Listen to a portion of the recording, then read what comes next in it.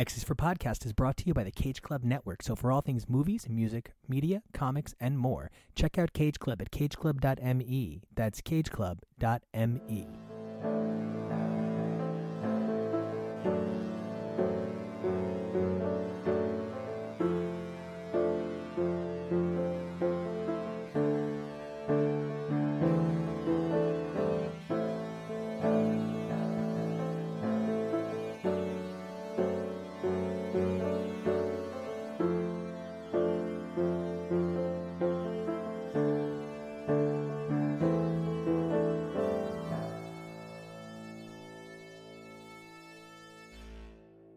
Hey everybody, Nico Action here, and you guys have heard me for the last 2 years on 150 episodes along with all of my amazing co-contributors here on X's for Podcast.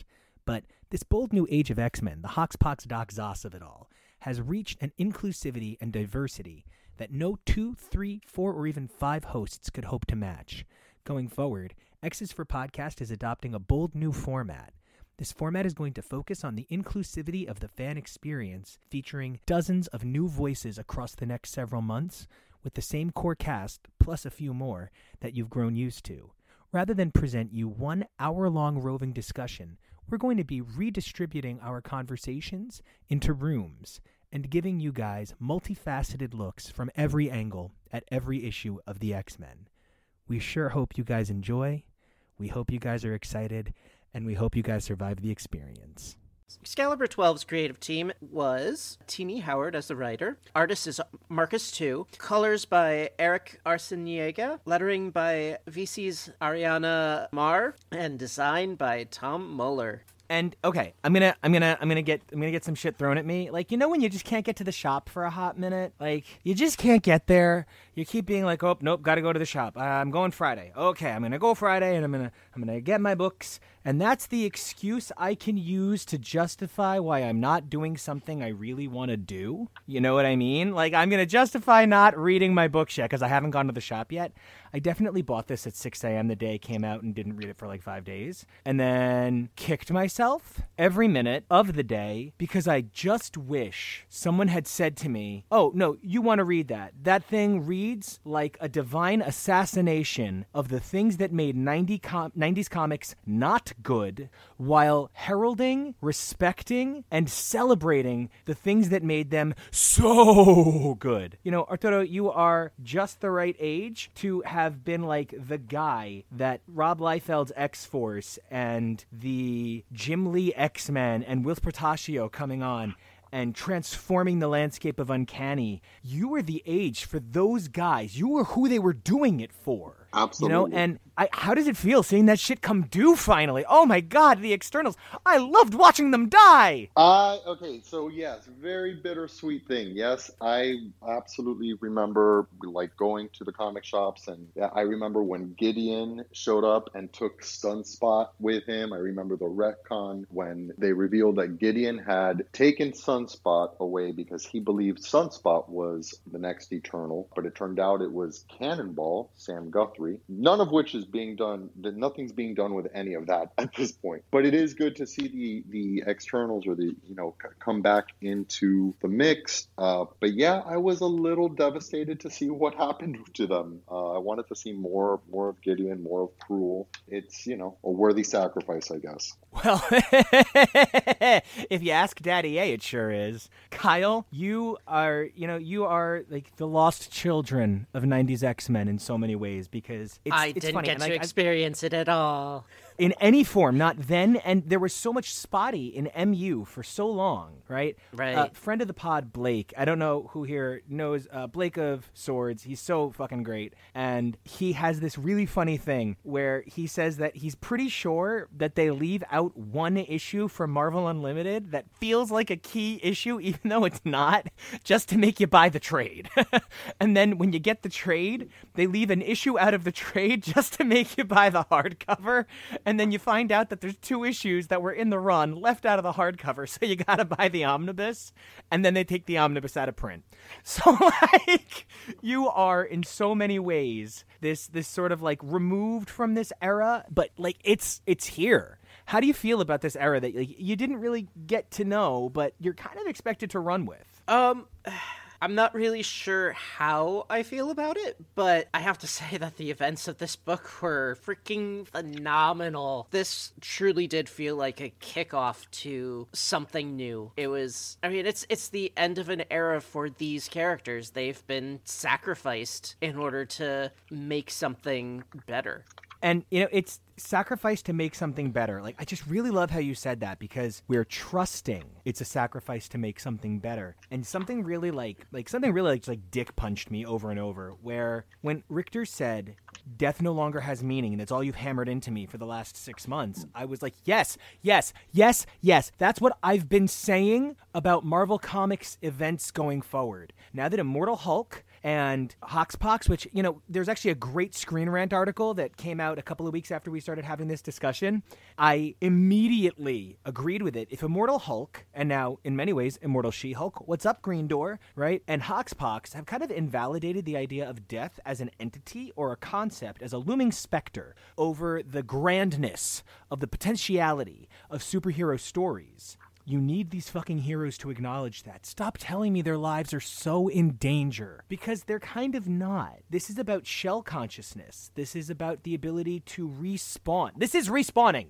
This is video game respawning. You know what I mean? So, it was such a dynamic moment to see come from a guy who's been through the ringer. I don't know who here has followed Richter quite as closely as I have, but my precious Rick has been when you have a shirt and you love that shirt, but you get a stain on that shirt, perhaps you have the really cutest Dumbo shirt ever in the history of the world, and you wear it to the Big E because you're going to see Carly Rae Jepsen, and you want to look really cute when you go see Carly Rae Jepsen with your best friend and your boys, and that's what you want to do, right? So then you get there, and you have really delicious street meat from a food truck, and it runs down your shirt, and no matter what you do, you can't get the stain out, but you put it through the washer 16 or 17 times, hoping this thing that you loved, that you took somewhere you loved, would be able to come through, having done the thing you loved unscathed, and then you put it through the washer another few times, and now it's pilly. Now you just can't wear it. Right, so you put it in the dryer, and you just sort of accept, shit's fucked. Then you make a pillow out of it. Yay. That's what I feel about Richter. I was really happy to see Richter's power upgrade includes him blasting his shirt off his body and fighting bare torsoed for most of this issue. Was great. More shirtless. Good Richter. Woofy boy. Oh, and Because good we news, became guys! full Gideon anime. survived. I missed that, I guess, but Gideon and Celine survived. So you know what? I'm totally okay with sacrificing the rest of the externals. Could have maybe kept Also, Ghost kept Kendra. Cruel around, but yeah, I'll take Gideon. Ghost Kendra is so cool. She's like, look at me. I'm a ghost. I'm a sexy ghost. And I'm touching Gambit. I'm a sexy ghost. And I guess I just projected her into a black box video, but she is a sexy ghost, and she's touching Gambit. Yeah, I will say as a new reader, I didn't fully understand the connection between the two. It kind of just felt like, I'm your dirty little secret. You want to tell your wife, but you're not going to. I know what you're going to do. You're not going to throw that stone in the gate. And then he did. And I was like, good for you, Gambit. Not with some temptress all over your shoulder. Some ghost temptress. Kyle, did you find yourself unsure why you should care about Kendra, or have they made a compelling enough argument at this point that you're invested? Yeah, I still don't really understand, but I enjoyed watching her, what would we call it? Soul crystal? Soul gem?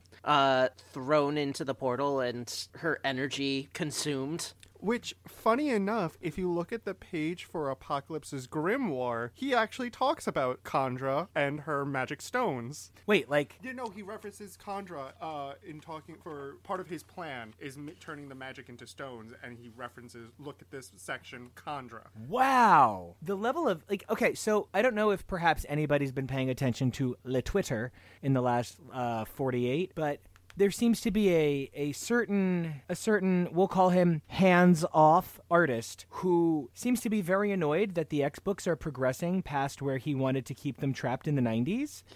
And I can't help but feel as though this is coming out of left field because, the X-Men are evolving. These data pages are fucking terrific, and if you don't want to read them, don't fucking read them. If you don't read the data pages, it doesn't remove anything from the story. It just doesn't add those things. If you're not reading the data pages, you're missing half the story. You're not, but that's just a RuPaul's Drag Race reference. Oh, is it? Yes, it Oh, is. is it? And but It's not like I've been with you for like 2.5 years or whatever that like I would know RuPaul's Drag Race or anything. You've never watched an episode with me. I have never, but you watch it so loud. Now, I made a joke about, Slaughter Hacky Hack on all of the externals, which that's fine. I don't mind. But I kind of want to be like, yo, my precious Saturnine was like, listen up here, perps. I got some problems with you. And Betsy was like, do not fucking step to me. And Saturnine was like, bitch, I will put you in the ground. And I might be a little bit too focused on my buddy Joey and the amazing stuff he's done on Fast and Furious this couple of months, right, working with him. But I'm going to be really honest, that was so male. It actually most closely reminded me of, and this is such a weird comparison, but the first fist fight between The Rock and Vin Diesel in Fast and Furious 5. Like, it was so masculine. There was nothing like, oh, you've wounded me. And of course, it's coming from a woman, so she's going to make sure to make women feel real in the book. But, like, that was two generals saying, if you come at me with my army, I will crash down upon you with the fury of God's own thunder, you feckless thug. And, like, that was everything I have ever wanted as a Betsy fan. And, I've always been a Saturnine fan. That was, like, one of the first things I asked Jonah to read when we started dating. I was like, you need to read this era of Captain Britain for me, because Saturnine is everything to me. And, like, I never realized I was this big a Saturnine fan. This particular scene in this book really made me interested in learning more about Saturnine. I've really only minorly touched on her previous stories, so I really want to know more about what she's doing and how she protects Otherworld and the multiverse. So just seeing her upset that there is these pretender Captain Britons and then immediately pivoting to protecting the Citadel. I like that. Well, one thing you'll find if you go digging into Saturnine's backstory is a very confusing bit that I'm wondering. I'll die if we pull on this thread during this whole event. Are you about to bring up Saturnine? Are you about to bring up Saturnine? I am. Oh my God, I need it so bad. You have no idea. So bad. Saturnine was replaced by a different version of Saturnine who was named Saturnine with a number 9 in it. Yeah, it's Opaluna Saturnine and Saturnine Opaluna. It's awesome. Yes, and she was pure evil. Did she come from that like universe where all the Captain Britons were Nazis, or I don't know? She was. I don't think she's from Hoptimoon Gland's world. I believe she just loved him. She was horrible. She was like there was no, oh, is she good or is she bad? It was like, no, she's bad and she's posing as good. And I'm curious to see if that's going to be part of this. But I don't know, that's so in the weeds. I don't know if they're going to pull on it, but yeah, in my mind, this is her. This is the darker Saturnine in my head. Is that the same character that replaced Courtney Ross? Yes. Oh, I am like, okay, so you just hit on my big question. There are 3 unfortunately identical women in the Marvel universe, and when they put Emma in black, there accidentally becomes a 4th. But Courtney Ross, Saturnine, whichever, Emma Frost, and Lady Mastermind, if you were to put them in a lineup, Scott would literally have to be like, one of you needs to invade my mind for me to know who's who, because they are so identical. Now, I guess that's my question. Jonah, who's your badass blonde babe? Now that we've got Saturnine kicking ass, and now that you've got your Emma back where she belongs, a queen on the throne. Like, whenever I imagine Emma Frost enters a room, she puts her foot up on something and Control by Poe starts playing. Like, instantly. It's a moment, right? Who's your blonde babe? It has been, and it always will be Emma. You can't look at Emma and go, this piece of trash needs everything that she wants, because she does. And she's never gonna get it. Oh my God, I can't not love her. From even from her first appearance, Emma Frost was just kind of like, something was special about her. And we were like, she's got a school. And then she gets the Hellions, and then she's just that much better. And we don't talk about the best body swaps because we don't talk about them. But everything about Emma is just something that I love. And I love how nuanced she is. I love, like... I don't even have the words because I just love Emma so much. I just can't. I'm with you. There's like just nobody even on her level. I'm sorry. And as much as I'm enjoying Opaluna Saturnine, every time I see her on panel, I'm like, you're no Emma Frost. On some level, that's kind of the filter I see her through every time. Because a lot of people online have been like, oh, is it Opaluna or is it Emma Frost? There's definitely sometimes some confusion. And no, there's nobody like Emma. She's just the greatest. Kyle, I gotta know, when you think about badass blondies, who's your badass blondie, babe? I'm gonna go Magic. Oh shit! Here comes number 5 with the Slavic features from Russia. Ha ha ha. I gotta be different. I respect it. Now, if I had my perfect world, say, right? In a perfect world, I would give everybody their choice of blondie babes. But here's what I'm gonna add. Can I also be a little different? Because I think what I want is the 5 cuckoos to be able to form some sort of diamond megazord, and Emma to come in as some sort of diamond dragon zord, right? And then Scott and Cable just sort of get on the ground and form like a human like carrier thing, and they're Titanus, the Ultra Sub. I think that's the ultimate manifestation of blonde power on the X-Men. Oh, and, Angel's himboing it up in the sky in the background, because that's just better for everybody. Arturo, I feel like you are the strongest proponent of the himbo on this show, and I feel like you got himbo dissed. I'll take it. I'll take that. Dubious. There was no Brian this issue. Where was the Brian? Listen, don't even ask me about Brian. I'm not. I get that a lot of people love Captain Britain.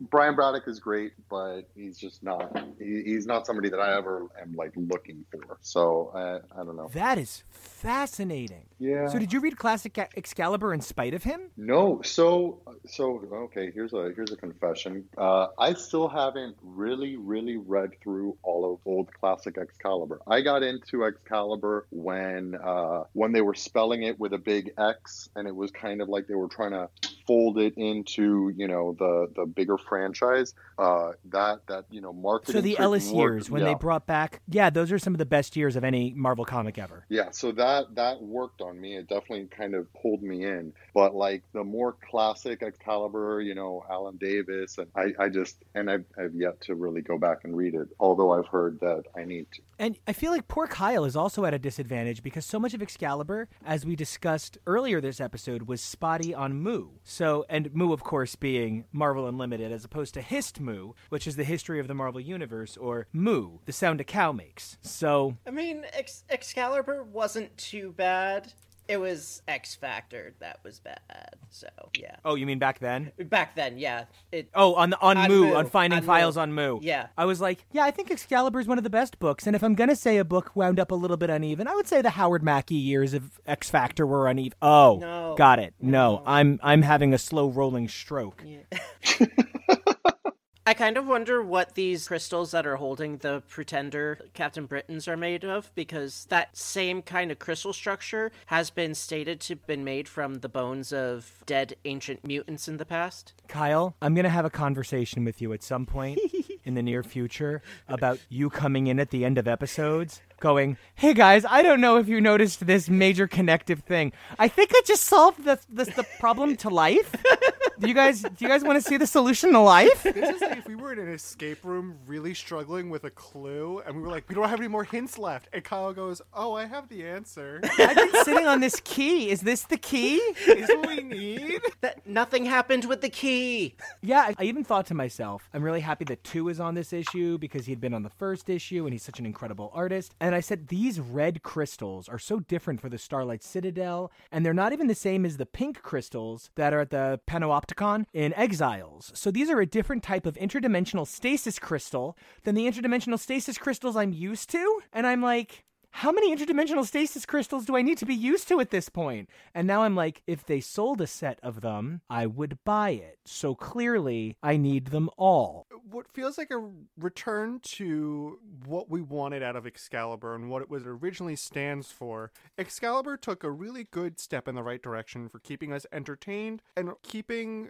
a collective narrative and interacting with the rest of the world of what's going on, even if they're in other worlds.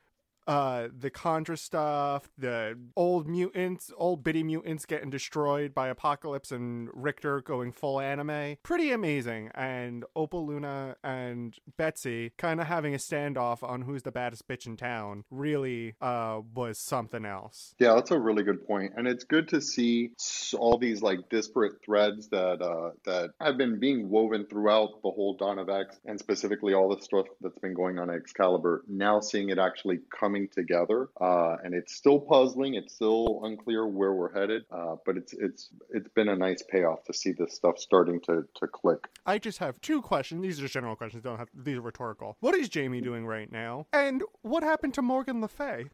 It's a great question. Very great question. Last seen on Apocalypse's cutting table. In moving right along today, guys, we're going to be taking a look at Excalibur number 12, and I am so excited to be covering it with you. We have beautiful writing by Tini Howard, art by Marcus Tu, color art by Eric Arciniega, letterer by VC's Ariana Mayer, designed by Tom Muller, and cover art by Mahmoud Asrar and Matthew Wilson. Excalibur's quest to plant a permanent Krakoan gate into Otherworld led them directly to Ovaluna Saturnine, the Omniversal Magistrix, who was none too happy with their meddling in her affairs. Her priestesses attacked the team as they approached the Starlight Citadel, and in the midst of the confrontation, Richter jumped through an incomplete Krakoan gate. With Richter's fate unknown and Rogue and Gambit getting into trouble elsewhere in the Citadel, Captain Britain now faces an infuriating Saturnine. And to be honest, none of the Captain Britain Saturnine stuff really did it for me, the same way that Richter popping through that Krakoan portal to Apocalypse and the Externals really did it for me. Oh no, agree. It is absolutely because Richter lost his shirt from one panel to the next. Don't you confuse that. No, he's glowing, my friends. Oh my gosh, yes. There's something about the structure of the opening of this issue that really is so dynamic to me. I see here on the second page already, we're already in External Forces, and there's that beautiful Apocalypse that is just suspended above a 4-panel spread, just displaced from the image, and it is dynamic. Every close-up on Apocalypse's face is just nuanced and precise and beautiful. Oh my gosh, yeah. Yeah. You know, and it really is a credit to Eric Arciniega, because he does such an incredible, although there is, you know, when facing off against, I believe it was Gideon, you know, you damn us and you damn yourself, and he's faced with the incredible rush of Hellfire, you do see a very gray tone Apocalypse, and it's almost jarring to me. Like, I love the way that they had the red just completely absolve the blue in his color palette. Yes. Yeah. I loved when Richter was going through the gate. It kind of reminded me of whenever they show Storm, you know, in her background when she gets, what is that called? When the plane crashes and the building crashes on her. So, like, it really felt claustrophobic when he was going through the gate. Like, just the art, and that was like, wow. Oh, it absolutely felt like there was, like, an undefined amount of space that was closing in on him. The claustrophobia of that page was absolutely real. And then he bursts in this completely like twisted and torqued form, you know, fully using the power, a spire of magma behind him, you know. And I just want to take a second here. We're all, you know, or at least by my assumption, we're all aware the Quincunx ritual that we see from the Grimoire of A, the Ex Magica Almanac, the transmuter in that must have been Richter, correct? Oh, because yeah, absolutely. Because we see here, neutralize physical components to free up High Lord life force. Energy will tend towards the central conduit. Force flows towards the sorcerer. So Richter is a sorcerer now. We're looking at a magical trend that is ticking upward in these books, and I only wish that I were a little bit more versed in magic itself to discuss this. I know Nico would be able to grab the reins here and really give you a magical what for. But as far as identifying the trend, I definitely see that there is a magical tick trending upward in Excalibur, and I think Excalibur has been the most overtly magically based book that we've been reading in the Dawn of X era. Oh gosh, absolutely. It's been just steeped in magic, especially with everything with the Captain Britain stuff.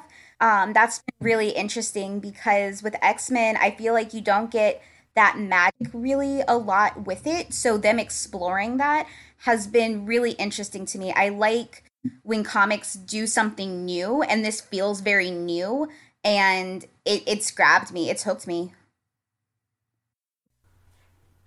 Well, and it's a testament to a conversation we were having in the green room earlier, which is in the era that we're in right now, which is so mutant focused. Mutants are still the old news. Magic is what's new. Magic is what's driving every force behind this event that we're creeping into. We see magic used extensively in some of X-Men and Creation number 1. So I'm curious to see just how much of a mage apocalypse will be set up to be by the time this is all said and done. Kendra has one of the best lines in this, which is something like, I knew that you were playing it being sorcerer, but this is rich. Oh my gosh, no, absolutely. I was gonna say, I love how Kendra appearing with Gambit, it actually made me feel like Gambit really had a purpose because they had that history together. So like before, Gambit's kind of role was, just anti-apocalypse, anti-A, but now like it really tied into that, and the Thieves Guild too. That's always been kind of magic, even though it's not really. I will say, like, Gambit and Rogue are some of my favorite characters as well, and so it's so nice to see them having a slightly bigger role.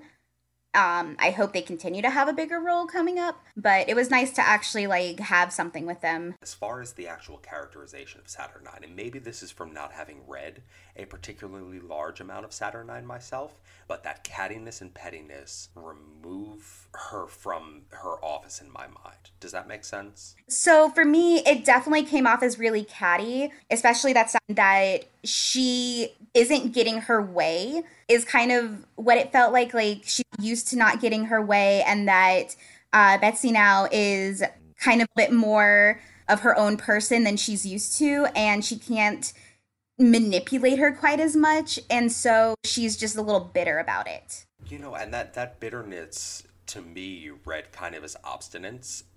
Especially as I promised we would stop talking about, but we can't seem to stop talking about, as seen in Creation as well.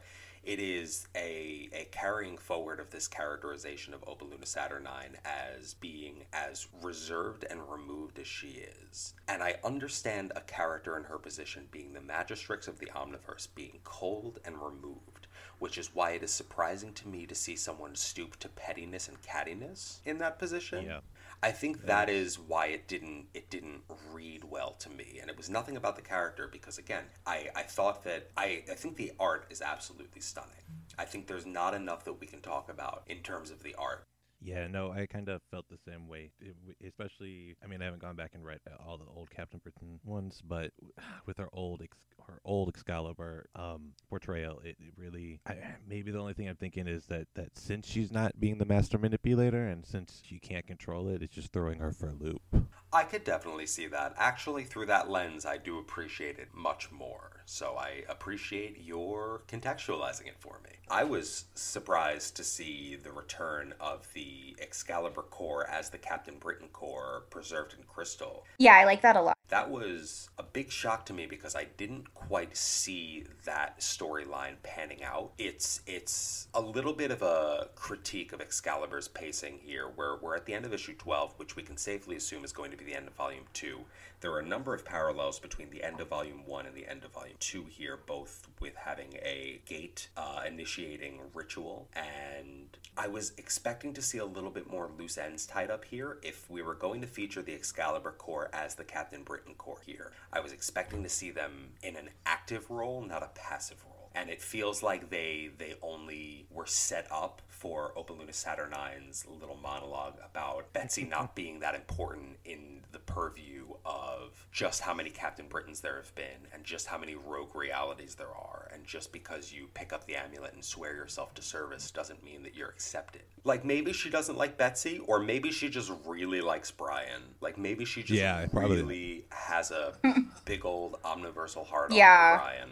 But some of the Captain Britain Corps actually ended up being Betsy and even Megan Yeah. a few times, but always after Brian. So Something else that I really read into that entire exchange as well was that even though they're gone, they still have power and meaning.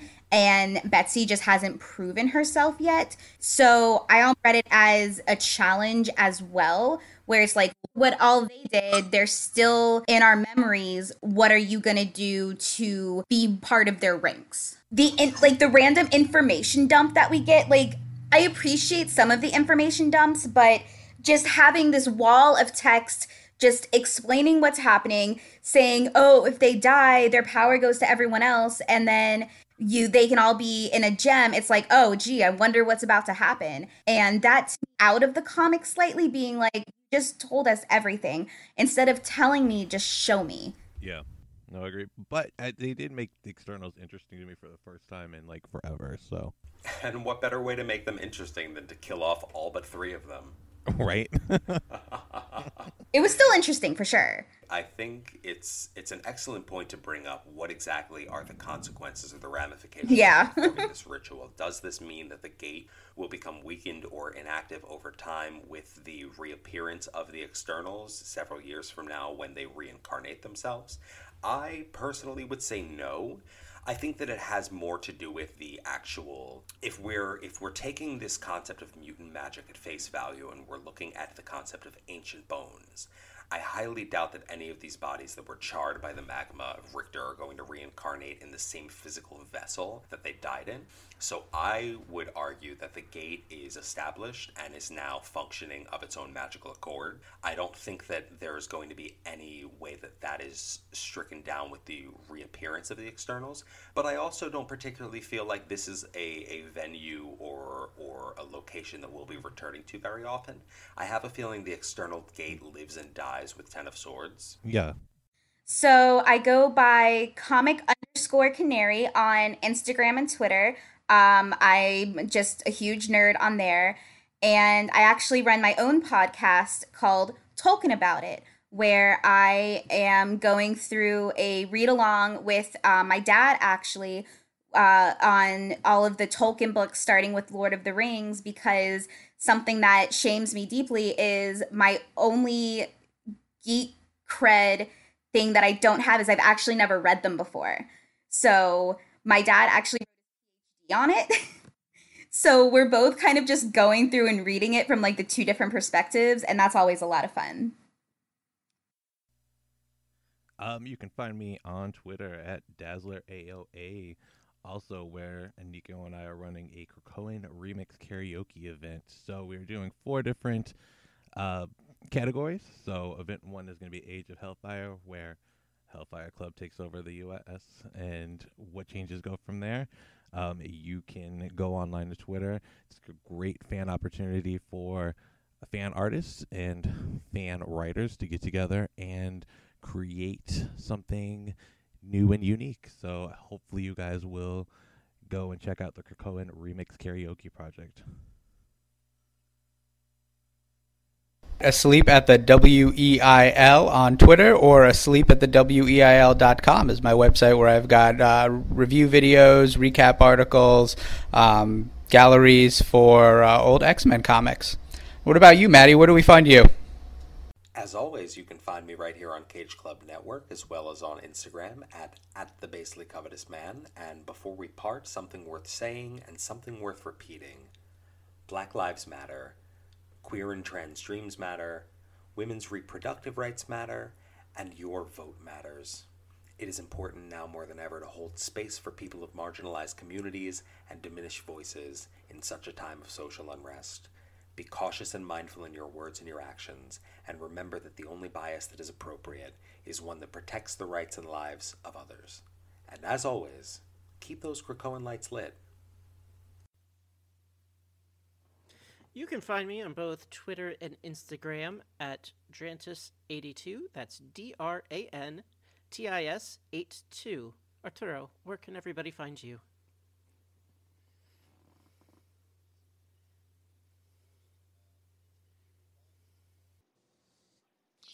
You can find me playing with toys and screaming into the void at Mr. Toybox on Twitter and Instagram. That's MisterToybox. Jonah, where can everybody find you?